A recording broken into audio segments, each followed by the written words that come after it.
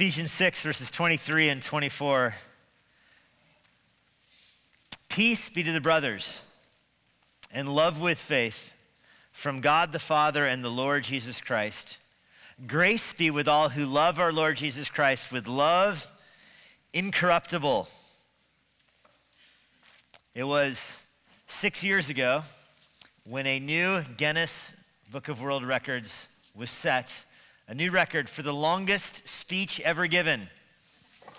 It will come as a surprise to absolutely none of you that it was a sermon. Pastor Zach Zender of Mount Dora, Florida, preached for 2 days, 5 hours, and 18 minutes straight. To qualify for the Guinness Book of World Records, he was only allowed brief bathroom breaks, and he must have at least 10 people continuously throughout the preaching. He chose for his text the entire Bible, and he preached from Genesis to Revelation. He crossed the threshold to set the world record at the 2 day and 18 minute mark, at which point several people in this congregation told him, you've set the record now. To which he said, I know, but I need 5 more hours to finish the sermon.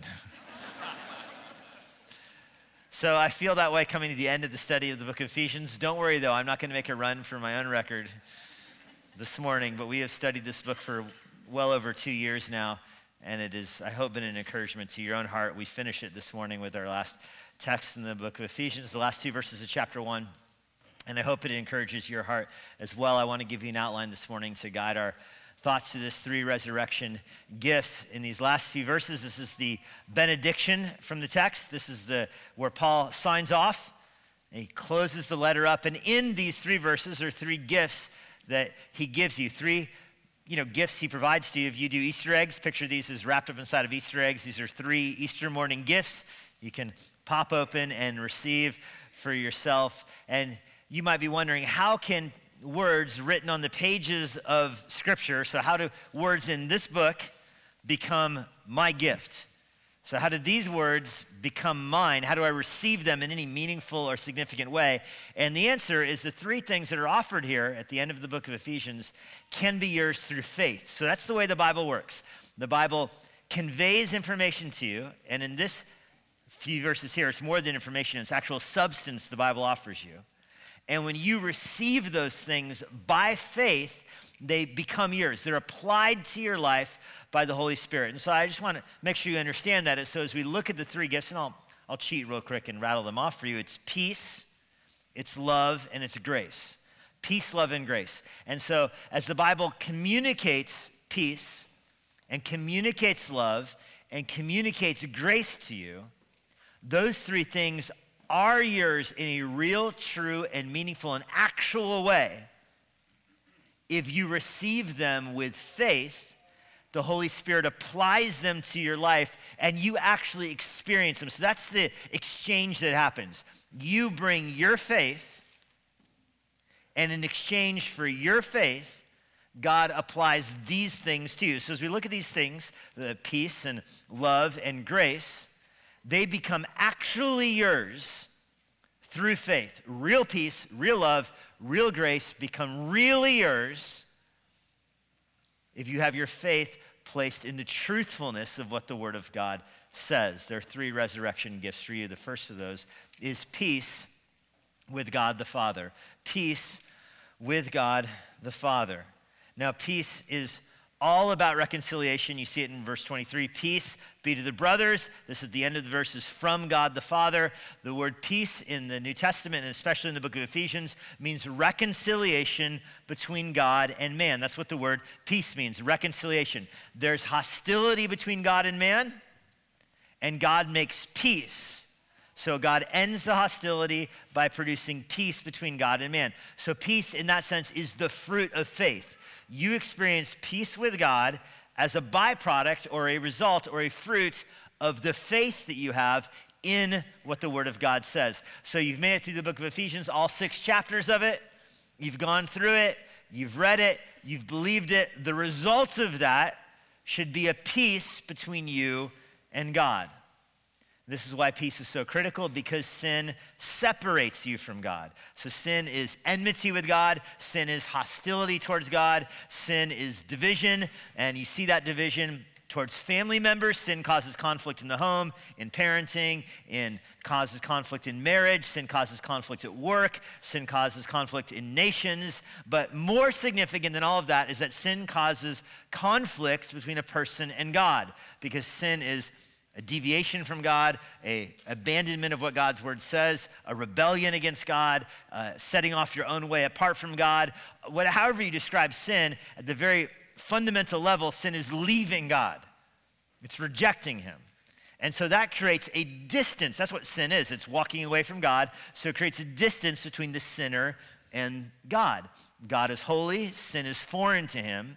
And so the person who embraces sin, sinful thinking, sinful affections, sinful actions, is creating a separation between themselves and God. Sometimes that separation is just in their attitude. They're like, I don't want to think about God. I don't want to pray about God, or I don't want to pray to him. I want to do my own thing. Sometimes that separation is more, intense. Sometimes sin is so strong in your life you don't even want to pray to the Lord. You feel like sin is holding you back because you're harboring sin. You can't even send your prayers to God. So that's what I mean by separation, that you feel like you can't even communicate with God because your sin is holding you away from him. So that's the animosity between people and God. It comes through sin. Sin makes you angry at God. It mutes your prayers. And sometimes it's very obvious with an atheist who says, I don't even believe in God. That's obviously, you can't get a more separation from God than that. Like, I don't even believe in him. That's pretty separate. And sometimes you encounter people that just say, not that they don't believe in God, it's just that I don't know about God. Like, I haven't decided yet. Like, maybe he exists, maybe he doesn't. How can anyone ever really know? I don't hate God, I just don't know what I think about him yet. It's not a hatred, it's not like an animosity, it's just kind of a shrugging. And so let me give you a human analogy to show you why that really is animosity. So imagine children. We have no Sunday school classes today, so all the kids are in the worship center, which I love. And imagine children who might tell their parents like, hey, mom, dad, here's the thing. I know you tell me what to do. I know you tell me what to eat. I know you tell me when to go to sleep. I know you tell me these things, but honestly, I'm just not at a place in my life right now where I'm ready to recognize your authority. In fact, I'm not even quite sure if you exist. It's not that I hate you. I don't hate you. I'm actually thankful for you bringing me into this world and giving me everything that I have in this world. Like, thanks. But I'm just not quite ready to acknowledge that or say like, yeah, you're real. It doesn't work. Like, there's probably no more hurtful thing you could do to your parents than just say, I'm not going to recognize your existence anymore. And then how weird would it be for a person to say that and then turn around and be like, it's not that I don't love them, or it's not that I hate them, it's just that I don't want anything to do with them. And yet that's how people's attitudes are so quickly to God. And I don't hate God, I'm just not personally at a place in my own life where I'm ready to recognize his authority. And do you understand that the things God commands you are more loving than the things your parents command you? God's care for you is more loving than how your parents care for you. It's more perfect. And so that makes the whole apathy act towards God even more extreme, even more preposterous. That God shows you, he brings you into this world, makes you in his image, shows you his love and his gifts for a person to shrug their shoulders and say, I'm not just ready for that. Sin is hostility towards God. And yet, God makes peace with sinners. This has been a theme of the book. We're going to, three times this morning, we're going to branch to the book of Ephesians. So you can flip back to Ephesians chapter 1, look at chapter 1, verse 2. Just turn left, it's 3 or 4 pages in my Bible. Chapter 1, verse 2. The book begins with a promise of grace to you and peace from God our Father. So the book, this is more than just a generic salutation. It's not like, hey guys, comma, as you write an email. This is an actual, sincere salutation. Peace to you from God. That's how the book begins. So there's hostility with God, enmity with God, separation with God, and yet God initiates making peace with the sinner. God comes to sinners. Note the divine source of this peace in chapter 1, verse 2. It's from God our Father and the Lord Jesus Christ. There's this dual source. It's a fountain of peace that comes down to us. This fountain comes to us from the Father, of course, in chapter 1, verse 2, and at the end of chapter 6. But look over at chapter 2, verse 14. To the middle of chapter 2. This is a key verse in chapter 2. The chapter 2 hinges on this verse that God saves you at the beginning of chapter 2. He's going to use you at the end of chapter 2. In the middle of this, chapter 2, verse 14, he himself is our peace. Chapter 2, verse 13, you were far off. You've been brought near by the blood of Christ because he is our peace. So that's how this works. There's separation between God and man. The Father wants to make peace with sinners. And so he makes peace by sending Jesus, who is our peace, who tears down the wall of hostility. There's a wall built between sinners and God, or in the context of chapter 2, between Jew and Gentile, racial hostility, but it's still the image of separation, be it racial separation, be it religious separation. I don't recognize God, or I'm on animosity with his people. Jesus takes the place of that wall by bearing that hostility in his own body. So your anger at God, or your vitriol towards God, your animosity towards him, your gunshots at him, your attacks and antagonism towards God, Jesus takes those in his body, and so he takes the place of the wall. Your antagonism towards God is the wall of separation. Your sin is the wall of separation. Jesus takes your sin, becoming the wall by tearing it down in his own body. That's what it means when the Bible says he is our peace. He bears your sin in his own body, so he erases the division by tearing down the wall. Chapter 2, verse 14, he is our peace himself. Because of that, chapter 2, verse 17, he can preach peace to those who are far off, verse 17 says, and to those who are near. In Ephesians 2, that's Jews and Gentiles. Those who are far off are the Gentiles. Those who are near are the Jews. The Jews need peace with God that can only come through Christ. The Gentiles need peace with God who can only come through Christ. The Jews are clinging to the shadows of the Old Testament. They're hostile towards God because they won't see the reality of Christ. The Gentiles are worshiping Zeus and, Diana and all the Greek goddesses, Artemis the Great. They're worshiping these pagan gods and goddesses. They also need grace. They also need peace. They also need forgiveness of their sins. So it doesn't matter if you're a barbarian or a Benjamite. You need peace with God through Jesus Christ, who is our peace. And then you can flip back to chapter 6. You'll recognize like chapter 6, verse 15. I'm skipping a bunch, but chapter 6, verse 15, you get the shoes of the gospel on your feet. Those shoes are the readiness of the gospel of peace. So you're bringing the gospel into the world. It's the gospel of peace. So you see the flow here. From God the Father, he wants to make peace with you. He makes peace with you through Jesus Christ. When you receive Christ, you are now reconciled to God through Christ, and you now have the gospel of peace that you can bring into the world. That's peace. It's peace that comes to believers. God is the fountain of this peace. The fountain flows to people in verse 23 who are brothers. It flows to people who have a relationship with God through faith in Christ. So if you want to experience that peace that comes from God, you come to God through the second gift, love towards the Son. So you have peace to the brothers. That peace is from God the Father. And you have love toward Jesus Christ. So Jesus Christ becomes the object of your love. That's what I mean by toward. When you love something, your love is toward that person. He's the object of your love. So to be reconciled with God, to have peace with God, you direct your love towards Christ. Love just speaks of the freeness with which God makes peace with us. And I want to say that sentence again because it's a really cool sentence and I want you to hear it. Love speaks of the freeness with which God makes peace with you. So God loves you, and so he freely makes peace with you. He doesn't reluctantly make peace with you. And let me give you a contrast analogy here.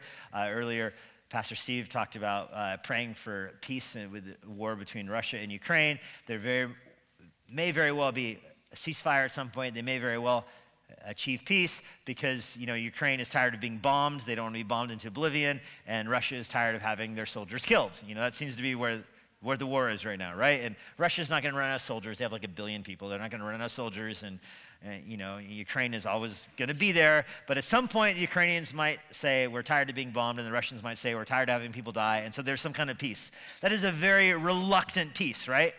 That's not like a joyful peace. That's like we're kind of both sick of this. So let's go our separate ways again kind of peace. So that is not at all like the peace that we have with God.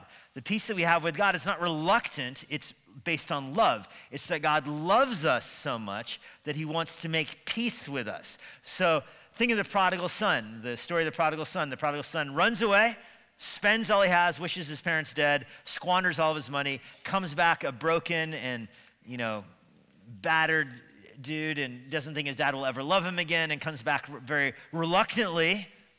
He's even got his speech memorized, like, I'll just beg that I'll be a slave, And the dad, if you remember, runs out to meet him and grabs him and hugs him and puts the best robe on him, and no slave for this guy. He's going to have the best robe on him. There's an exuberance with the father's peace, and that's because the father loves him. So this is how the peace from God the Father works. It's driven by love. It's not a reluctant peace. So God's not up in heaven thinking like, man, these sinners, they're so annoying. Like they're wearing me down and I can't deal with this forever, so I guess I'll make peace with them. Rather, God sees sinners rebelling against him and he purposes to make peace with them because of the love he has for them. So it's love that is motivating God to act. That love is from the Father to the Son. The Father loves the Son, his own Son, more than anyone else. The Son is the image of God. The Father loves the Son so much, he's going to have the Son be the mediator, the Son be the peace. That's how much the Father loves the Son, is the Son will be the peace. And the Father loves us too much to let us go our own way, so he sends the Son to get us. So this is all about love from the Father to the Son that then comes to us. The Father, through his beloved Son, loves us. There's nothing more certain in the universe than the Father's love for the Son. And so in light of that, there's no more sure way the Father could show his love for us than sending his Son for us. Do you follow that? The most confident reality in the universe is that the Father loves the Son. And so this is how God vouches for his love for us, by sending his own Son to redeem us. And you see this again. Let's go through Ephesians again, chapter 1. Verse 4, hey, this is the last chance to do this, so let's enjoy it. Chapter 1, verse 4, he chose us in him before the foundation of the world. This is talking about election, predestination. God chooses whom he will save. He predestined us, chose us to be holy and blameless before him in love. So the motivating act of God in this is love. Into verse 5, in love he predestined us for adoption through Jesus Christ. So it's love for Christ and it's love for us. God loves his Son and he loves his elect, and so he will save them. And I've heard people say, oh, election, predestination, that's an unloving doctrine. If God was loving, there would be no predestination or election, to which I respond with, okay, but the Bible calls it God's love. So there, the Bible says, in love, he predestines us. And if you think about it even more critically, you understand why. God loves us too much to let us go our own way. He definitely loves us too much to just say, to roll the dice and say, let's see who gets saved and see what happens. Maybe nobody, maybe everybody, we'll see. God loves us way too much for that. He loves us way too much to make us sovereign, because we would botch that. He loves us so much that he insists on being sovereign, and he insists on being sovereign by showing his love to us through Jesus Christ, who will save us, who will actually save us. That's the love of God. You see it all over chapter 1. You see it in chapter 2. Look at chapter 2, verse 4. God being rich in mercy because of the great love with which he loved us. Verse 5 says he saved us. So God loves us so much, he sends Christ to save us. God loves us so much, he actually saves us. Our chapter 3. Verse 19, this is the hinge of the whole book. Remember, the first 3 chapters, very theological. The last 3 chapters, very practical. The hinge they swing on here is verse 19, that I want you to know the love of Christ that surpasses knowledge, chapter 3, verse 19, that you may be filled with all the fullness of God. You're not going to find a more profound verse in the whole Bible. You're not going to find a more profound sentence in all of literature, or it's impossible to write something more profound than Ephesians 3, verse 19. that you would experience the love of God that surpasses understanding. That's God's plan for your life. The result of that, time would fail us if we went through chapter 5, but chapter 5, verse 2, you're supposed to walk in love. Chapter 5, verse 25, husbands, love your wives as Christ loved the church. There's love all over chapter 5 in the relationships that we have. So you can flip back to the end of Ephesians 6. In light of that, it's love from God the Father and the Lord Jesus Christ. So follow me here. God is the fountain. He is dispensing. The Father is dispensing. That's what a fountain does. The Father is overflowing. The Father is dispensing peace. You drink from the water. You experience peace with God. The result of you drinking is you return. Remember what a fountain does is it overflows, and then the water returns. It recycles. So you experience peace with God by returning love towards the Son. So God makes peace with himself in you. The result of that peace is that the love goes towards Jesus Christ. So it's a cycle here. God makes peace. You respond by showing love to the Son. This is very Trinitarian. Father gives you peace through Jesus Christ. You respond by giving love towards Jesus Christ. It's a cycle. Peace with God only comes through love towards Jesus Christ. And the third gift we get is grace from God the Spirit. This is verse 24. Grace be with all who love our Lord Jesus Christ with the love that is incorruptible. So grace, I defined the earlier two words, peace and love. Grace, let me define it this way, is getting something you don't deserve. That's grace. When you get something you don't deserve, grace. Okay? So what are you getting in verse 24 that you don't deserve? And the answer is love. And the other answer is peace. So this is a cycle here. This is a triangle. Peace goes to love. Love goes to grace. Grace cycles back to peace and love both. You get the gift of love and peace. And I say that it's grace because the Bible calls it grace. Grace be to all. This is not just, again, some like normal generic benediction. Actually, grace will come to you. You receive the grace of God delivered by the Holy Spirit in the book of Ephesians. The Spirit is the person of God who applies grace to your life. You experience that grace when the Spirit seals you with his own love. Grace means you don't deserve it. So you don't purchase access to peace with God. You don't redeem yourself. You get this as something you don't deserve. So one more time, flip back to Ephesians 1. This is fun, isn't it? Ephesians 1, verse 2, grace to you. Notice that phrase at the very beginning of the book, grace to you. And he's going to end it with the same phrase, grace. So this book it's sandwiched with grace. There's actual grace, and grace means you don't deserve what's coming. And what's coming that you don't deserve is everything in the book of Ephesians. So you don't deserve this. God's giving it to you as a gift. Chapter 1, verse 6. This is going to happen. You're predestined according to his 11, verse 5, verse 6, to the praise of his glorious grace. So you're receiving this through grace. Or verse 7, this is according to the riches of his grace. So all of this predestination, election, peace, love, it's according to his grace. In other words, you don't sign up for it. You don't deserve it. You don't purchase it. You have access to this by grace. It is a gift to you personally. Look at chapter 2, verse 5.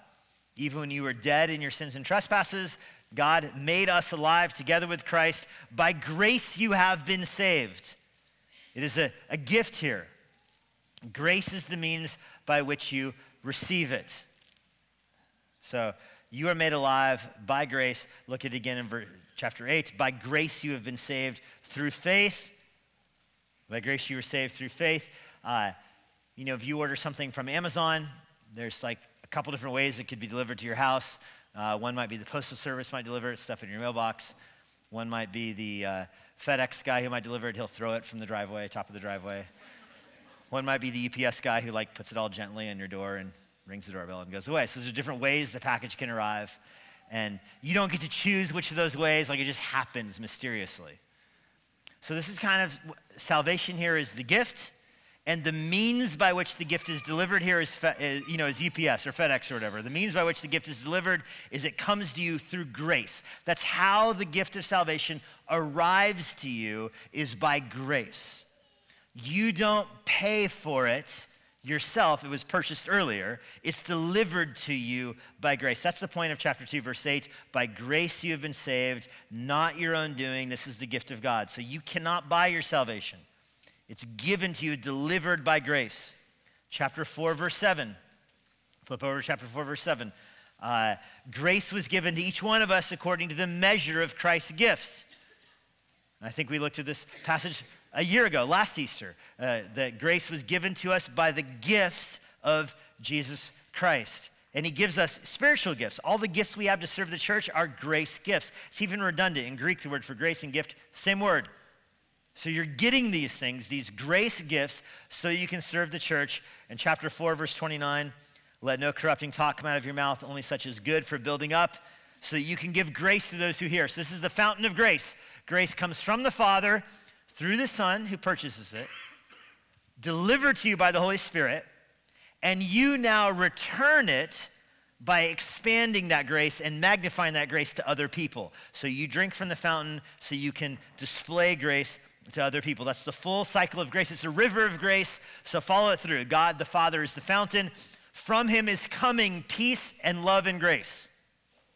That comes to us through Jesus Christ, who purchases it. And here's where the Amazon analogy breaks down. Like, you buy it on Amazon, right? You paid for it. But with salvation, Jesus pays for it before you're even born. So you don't know anything about it. Jesus secures it, pays for it. The price set by the Father, purchased by Jesus Christ. So that peace and love and grace from the Father through the Son now is applied to your heart by means of the Holy Spirit, who causes you to believe and delivers you faith so that you can believe by grace. That's how salvation works. And you receive it and you return it back to the Father again by worshiping Jesus Christ through the Holy Spirit. You worship Christ spiritually for his death and resurrection in the empty grave, and the Father receives all the glory. So Father, Son, Spirit, you receive it by faith, and it goes back upstream. The Holy Spirit helps you worship Jesus, who directs all glory and praise to the Father. It's a full cycle of salvation. That's what the whole book of Ephesians is about. I mean, I hope you see the fingerprints of this all over the whole book. Everything is about being made right with God through the love of God by grace. You can't earn it. It's also effective grace. It actually causes you to worship. It's Easter grace. You are dead in your sins and trespasses, and this grace makes you alive spiritually. It's grace that you have salvation not because you rose from the dead, right? You have salvation because Jesus rose from the dead. That's why it's grace. You didn't resurrect to get this. Jesus resurrected to get this on your behalf. You can't purchase it, earn it, deserve it. There's a cord running through this whole book of grace.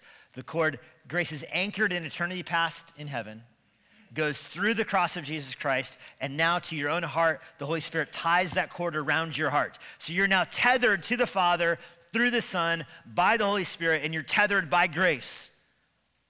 And so in time, right now, this present tense, right now, 10:01 a.m., if you're a believer in Christ, the cord of grace is wrapped around your heart. And that cord goes from you back in time. It time travels. It goes back in time to the cross of Christ, where Jesus dies to purchase this grace. And from the cross, it goes up to heaven, where it is anchored, tethered to a pole in the ground in the throne room of God himself by the Father. That cord runs from heaven to the cross, to your soul, and then back again, and it is secure. It will not fray. The Father won't drop you. The Holy Spirit won't forget about you. You're tied to him. That's this grace. But this is limited grace as well. Look at verse 24. Grace be with all who love the Lord Jesus Christ. So Paul normally ends his letters, and perhaps some of you have already flipped and looked at this. He ends many of his letters with grace to you, like he started, chapter 1, verse 2, grace to you. But notice he ends Ephesians differently. He doesn't end it with grace to you. He limits it because he doesn't know who's reading this. He says grace to not everyone who reads this book, grace to a subset. Grace to those who love our Lord Jesus Christ. So it's limited now. And if you want grace, you have to have access to it through the death of Christ. So here's another analogy for you. I think it's like the free samples at Costco. Work with me here. Okay, so you can't buy those free samples at Costco from the free sample person, right? They lay them out, you know, a little applesauce in the cup. You're like, that's good applesauce. Can I buy one? Well, maybe, but you got to go up there. You can't give that person money for it. I don't think. I haven't tried, but I'm pretty sure you can't give that person money for it. But not anybody can walk off the street and experience the free samples. You have to be a member of Costco to get the free samples. This is how God's grace is. You can't pay for it. You can't buy it. It's already purchased. But only those who have membership have access to it. Only those who are allowed in the door have access to it. Now, of course, the analogy breaks down because you pay for your Costco membership and you don't pay for your salvation. Jesus pre-purchased it. But the analogy works at the point of it's free samples for everybody in the building. This is how verse 24 is functioning. It's grace for everybody who has, notice what you have to have, love for the Lord Jesus Christ. So you see how the fountain is returning again. You want to experience grace, you have to go back up one notch on our list. To experience grace, you have to have love for Christ.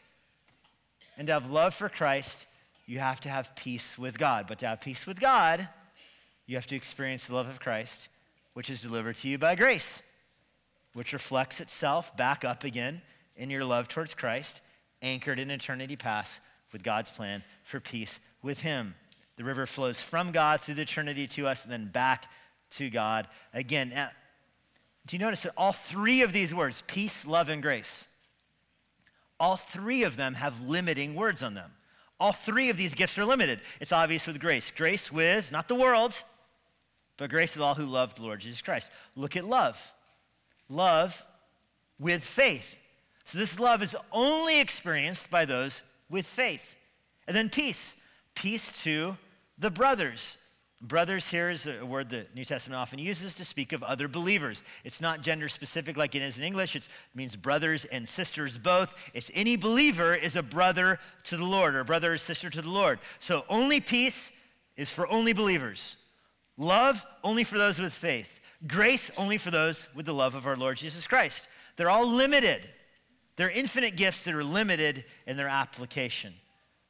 A few years ago, there was a rising star in kind of the liberal left-wing media named Anna Marie Cox. Name might sound familiar to you. She was on a lot of left-wing talk shows, and she was the news editor for MTV News back when they had that, and she wrote at Mother Jones, and she was an editor at the Daily Beast, and those kind of news outlets. She describes herself as, quote, a progressive feminist, tattooed, pro-choice woman in authority. Okay? Progressive, feminist, tattooed, pro-choice woman in authority. Well, a few years ago, she seemingly disappeared. She stopped writing. She stopped appearing on talk shows and TV shows. She just seemed to disappear. She had one post in social media where she talked about she was going through a dark time in her marriage and a time of self-doubt and depression and anxiety, and kind of never heard from again. Well, the Daily Beast, which is a kind of a news blog that she used to work for, was able to track her down, after she'd been radio silent for a couple of years. And she agreed to write a kind of final post on why she disappeared. And it's an incredible post to read. It is titled, "Why I'm Coming Out, ... as a Christian." And she describes, and she wrote this publicly, so I don't think it's like a violation of confidence. It's like, on the internet and such, written by her. She describes a time in her career where she was going through a divorce and she had self-doubt and she kind of hated herself and she hated the world, and she said she wanted peace more than anything else.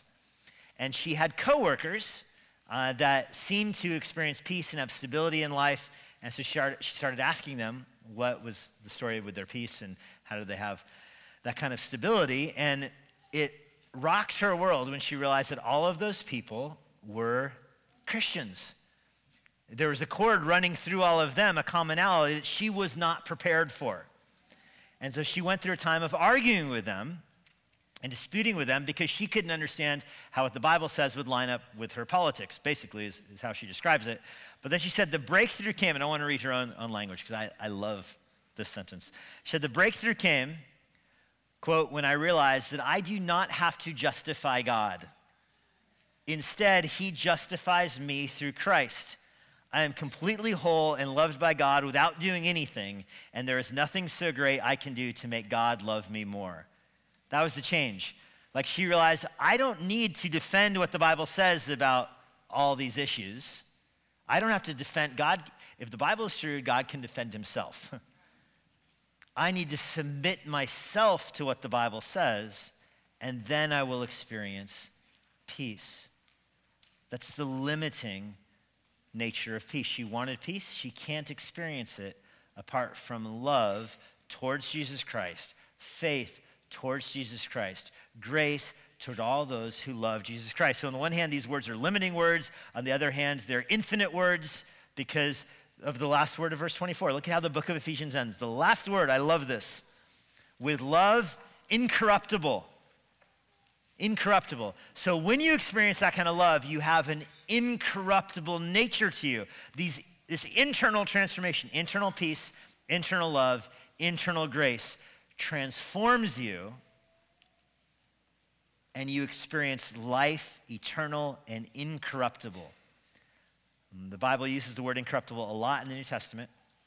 Every place it uses it, it refers to the resurrection.